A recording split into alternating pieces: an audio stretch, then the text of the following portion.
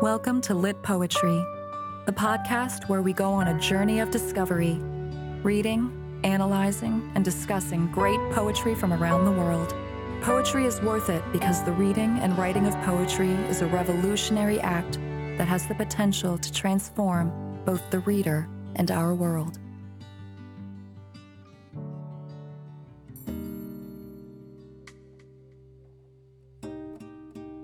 The ferocious Minotaur, the proud Centaur, Zeus and his pantheon of gods, a night out on the panpipes drinking wine with Dionysus, perilous sea voyages, a blacksmith hammering at its forge.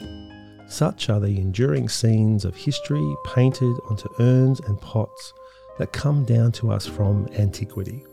Such are the wonders and mystery of our half-submerged human origins. A rich tapestry of memories, stitched and woven into the fabric of time and our inner mind. From the grave their voices haunt us still, calling our imaginations forth from their 21st century slumber. Welcome to the Lit Poetry Podcast Season 3 and our celebration of the poem Ode on a Grecian Urn by John Keats. This poem is read to you by the ever-wonderful Simon Jackson.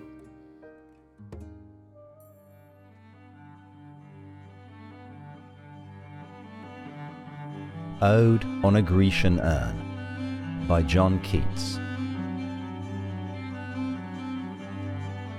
Thou still unravished bride of quietness, thou foster child of silence and slow time, sylvan historian who canst thus express a flowery tale more sweetly than our rhyme. What leaf-fringed legend haunts about thy shape, of deities or mortals or of both, in Tempe or the dales of Arcady? What men or gods are these? What maidens loath? What mad pursuit? What struggle to escape? What pipes and timbrels? What wild ecstasy? Heard melodies are sweet, but those unheard are sweeter. Therefore ye soft pipes play on, not to the sensual ear, but more endeared pipe to the spirit ditties of no tone. Fair youth beneath the trees, thou canst not leave thy song, nor ever can those trees be bare. Bold lover, never, never canst thou kiss, though winning near the goal, yet do not grieve, she cannot fade. Though thou hast not thy bliss, forever wilt thou love, and she be fair. Ah, happy, happy boughs, that cannot shed your leaves, nor ever bid the spring adieu, and happy melodist, unwearied, forever piping songs forever new. More happy love, more happy, happy love, forever warm and still to be enjoyed, forever panting and forever young, all breathing human passion far above, that leaves a heart high, sorrowful and cloyed, a burning forehead and a parching tongue. Who are these coming to the sacrifice? To what green altar, O mysterious priest, leadest thou that heifer lowing at the skies, and all her silken flanks with garlands dressed? What little town by river or seashore, or mountain built with peaceful citadel, is emptied of this folk this pious morn? And little town, thy streets forevermore will silent be, and not a soul to tell why thou art desolate, can e'er return. O Attic shape, fair attitude with breed of marble men and maidens overwrought, with forest branches and the trodden weed, thou silent form dost tease us out of thought, as doth eternity, cold pastoral. When old age shall this generation waste, thou shalt remain, in midst of other woe than ours, a friend to man, to whom thou sayest, beauty is truth, truth beauty. That is all ye know on earth, and all ye need to know.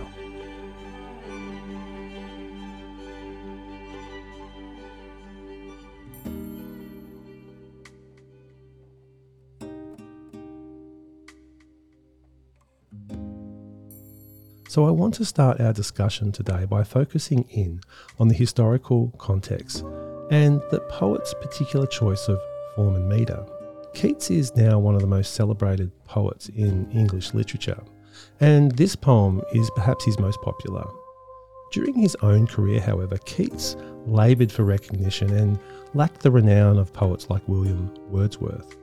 Ode on a Grecian Urn was composed during an astounding surge of inspiration in the spring of 1819.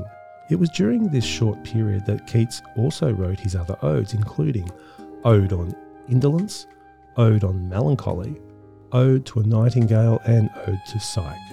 Alongside Lord Byron and Percy Bysshe Shelley, Keats is generally classified as a second-generation romantic poet.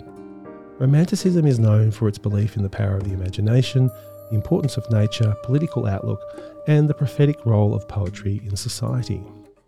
While Keats was not a popular poet in his lifetime, a victim of his lower social class in a status-conscious society, his reputation grew after his death in 1821 at the age of just 25 from tuberculosis. Perhaps what's most interesting about this particular poem, historically speaking, is the very deliberate attempt by the poet to re-engage with the ancient past in the hope of learning from it. This was part of an overall resurgence in interest in the study of ancient history and artefacts from classical antiquity that was taking place at the time. In terms of form, as the title suggests, this poem by John Keats is an ode. The ode is a form of verse dating back to ancient Greece. And this, of course, makes Keats' decision to use the form of an ode for this particular work a perfect match with the object of his gaze, an ancient Greek urn. The poem itself is made up of 5 stanzas, each of 10 lines. In its traditional form, odes were generally used as celebratory songs, yet this ode is somewhat different in its outlook. Keats's poem isn't quite like the traditional Homeric or Pindaric versions of this form that were popular at the time. Instead, Keats developed his own ode structure. He is thought to have done this because he felt that the more established forms failed to give him the literary canvas he needed to go deep enough into the subject matter. In short, the ode form adopted by Keats allowed for an expansive examination of the urn and also allowed for the flowering of intricate doubts and questions within the poem itself. As for the metre or rhythm of the poem, Keats was far more traditional in his approach. The beating heart of the poem is a finely wrought iambic pentameter. This heartbeat-like soft hard I am rhythm is well controlled throughout the poem, establishing a refinement of craft that deliberately reflects the craftsmanship that went into making the urn itself. The language is precise and intricate. Line 8 is an example of perfect iambic pentameter, meaning 10 soft hard beats to a line. What men or gods are these? What maidens loath? How naturally beautiful does that line sound? It's like honey on the tip of your tongue. There are, of course, some deliberate variations to this soft hard rhythm at key moments in the poem. This includes a number of spondees which contain 2 hard rhythmic beats back to back, such in the words heard melodies, or in the line bold lover, never, never canst thou kiss. To be sure, the spondees are used for memorable effect, but I'll leave it up to you to think about what those effects might be.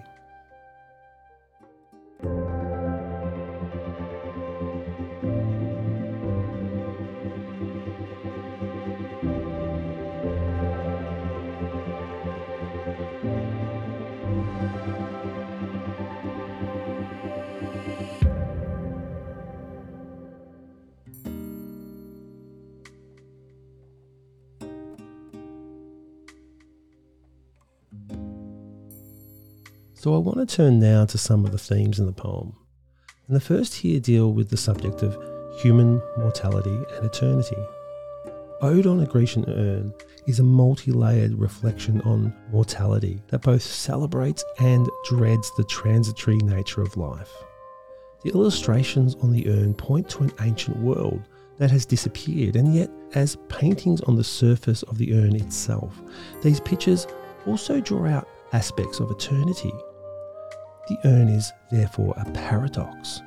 On one hand, its dioramas speak of effervescent escapades in life, which are gloriously frozen in time, a kind of eternal utopia. On the other hand, however, everything and everyone in the urn's world is now dead, buried or destroyed. Within this uncomfortable tension, the speaker tries to make sense of mortality without ever being able to come to a satisfactory resolution. The speaker projects his or her anxiety and frustrations onto the urn, and at different points, the pictures on the urn seem to come to life. Some early stanzas are full of commendations for the scene so blissful, carefree, and full of Epicurean delight. We read about lovers at play, pipe-playing musicians, and the abundance of the natural world, all of which creates a happy, happy feeling in the speaker. These lush scenes are a kind of victory of life over death, a vivid celebration. Indeed, the speaker admires the lovers who are forever panting and forever young, and notes that the tree beneath which they sit will never be bare. But then comes the gradual shift into unease. After all, these images are ultimately just a mirage in the desert. Moreover, the figures are not gods but ghosts, ghosts left to haunt the corridors of time and history. They only seem alive because they are rendered so well, performing actions that speak of vitality and humanity, yet they are not themselves in possession of life. Furthermore, though the maiden depicted cannot fade, neither can her lover ever have thy bliss. That is, he can never kiss her in his frozen state. This reinforces the sense of existential frustration the speaker is himself experiencing in not having his questions adequately answered. Mortality is thus presented not simply as an end to, but also a distinct part of life. The speaker experiences an epiphany over the course of the poem. Arguably, this is marked when the speaker introduces his or her mortality in line 8 of stanza 3, saying, "All breathing human passion far above." This moment brings to mind the speaker's own breath settling on the object of contemplation. To breathe is to be alive, to be reminded, in this case, of inevitable death. From this point onwards, the poem becomes less celebratory and more anxious. The busy scenes on the urn seem to speak of an emptiness intimately linked to mortality. By the poem's end, the urn turns cold to the speaker and offers no lasting comfort to his meditation on mortality. To begin with, the luminous vitality of the urn seems to breathe life into dead things, and the stillness of the images makes their lives immortal. Eventually, though, reality descends, and the urn makes mortality all the more present and indisputable.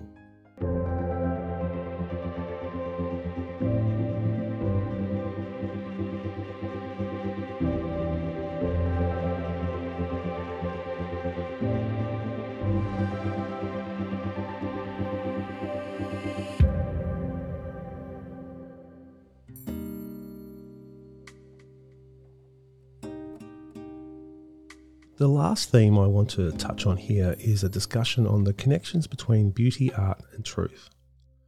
Ode on a Grecian Urn is a complex poem which explores the intimate connections between art, beauty and truth. It is through the experience of beauty, according to the speaker, that people start to draw nearer to the truths in our world. In this relationship, art acts as a vehicle through which human beings can attain this beauty and glimpse universal truths. While mystery lies at the centre of the poem's meditations on existence, it is able to argue that good art offers humankind an essential, if temporary, way of representing and sensing this mystery, even if the experience is somewhat fleeting or difficult to sustain. The poem's memorable and often quoted ending is important in trying to comprehend the speaker's views on art, beauty and truth, and solidifies the lines that have come before. The poem's final proclamation that beauty is truth, truth beauty, shows that in the context of this poem, beauty and truth truly are one and the same. The speaker explores and experiences firsthand the aesthetic appeal of the urn throughout the poem, and makes connections between the seductive beauty of the object and the poet's own writing about the object, which is equally sensual and delicately crafted. Though the poem struggles to pin down the precise relationship between art, beauty and truth, its language works hard to be beautiful and to show, in the beautiful act of creation, doorways to understanding our human condition that can be opened in a deep and profound way. As such, one could argue that it's art's role to create this beauty, which then leads us towards moments of truth and insight that cannot be otherwise obtained. Here, the speaker feels connection is experienced intuitively, which is very much a hallmark of the poetic zeitgeist of the Romantic period. The poem, of course, offers no easy answer to the question of the relationship between art, beauty and truth. But it does argue very passionately that these three qualities are tangled together like a knot that we must at least try to nobly unravel, even if we fail. Furthermore, it may be that the strength of this relationship is partly dependent on its mystery. Perhaps all ye need to know suggests people need to be comfortable in not knowing too. There are, in other words, limits to our understanding, and the humble mind that can accept this is in a healthy state of being. The last lines taken out of context might suggest that this is a poem in praise of beauty, yet the speaker's position is much more complex. Whether or not people can achieve lasting beauty through art, the speaker in the poem feels deeply the importance of at least trying. The urn's scenes, yes, are imprisoned forever within time. The melody of the pipes cannot be heard. The trees cannot shed their leaves, and the people walking can never arrive at their ceremony. Indeed, everything is paused in eternity, yet ironically, the pipes do play on. And if you listen hard enough, perhaps the entrapped music in the world around you will be revealed.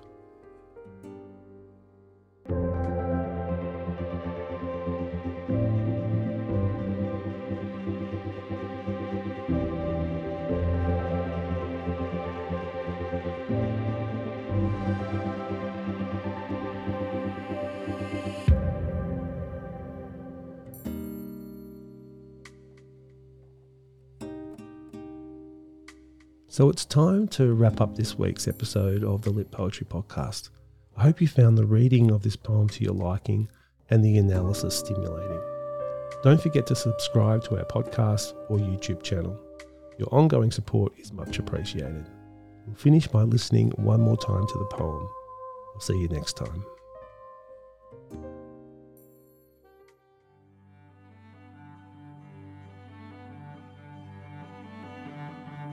Ode on a Grecian Urn by John Keats. Thou still unravished bride of quietness, thou foster child of silence and slow time, sylvan historian who canst thus express a flowery tale more sweetly than our rhyme, what leaf-fringed legend haunts about thy shape, of deities or mortals or of both, in Tempe or the dales of Arcady? What men or gods are these? What maidens loath? What mad pursuit? What struggle to escape? What pipes and timbrels? What wild ecstasy? Heard melodies are sweet, but those unheard are sweeter. Therefore ye soft pipes play on, not to the sensual ear, but more endeared pipe to the spirit ditties of no tone. Fair youth beneath the trees, thou canst not leave thy song, nor ever can those trees be bare. Bold lover, never, never canst thou kiss, though winning near the goal, yet do not grieve, she cannot fade. Though thou hast not thy bliss, forever wilt thou love, and she be fair. Ah, happy, happy boughs, that cannot shed your leaves, nor ever bid the spring adieu, and happy melodist, unwearied, forever piping songs forever new.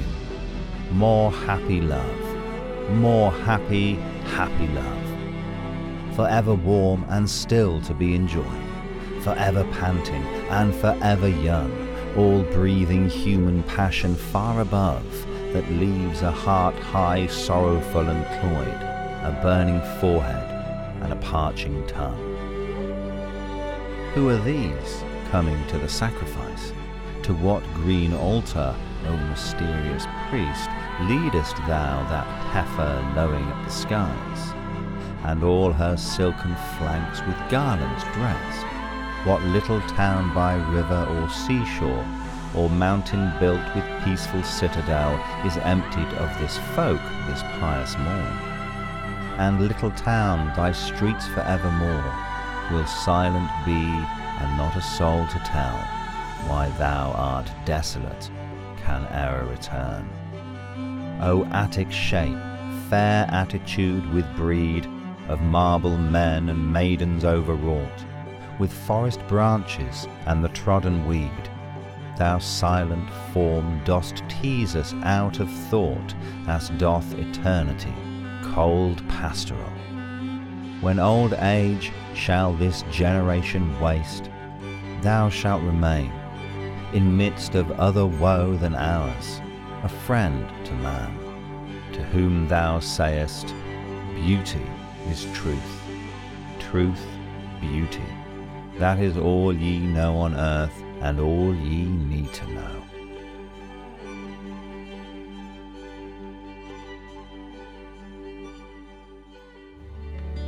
You've been listening to the Lit Poetry Podcast, presented by James Laidler. For more podcasts, poetry videos, and other useful resources, visit our website at www.litpoetry.com. Thanks for listening.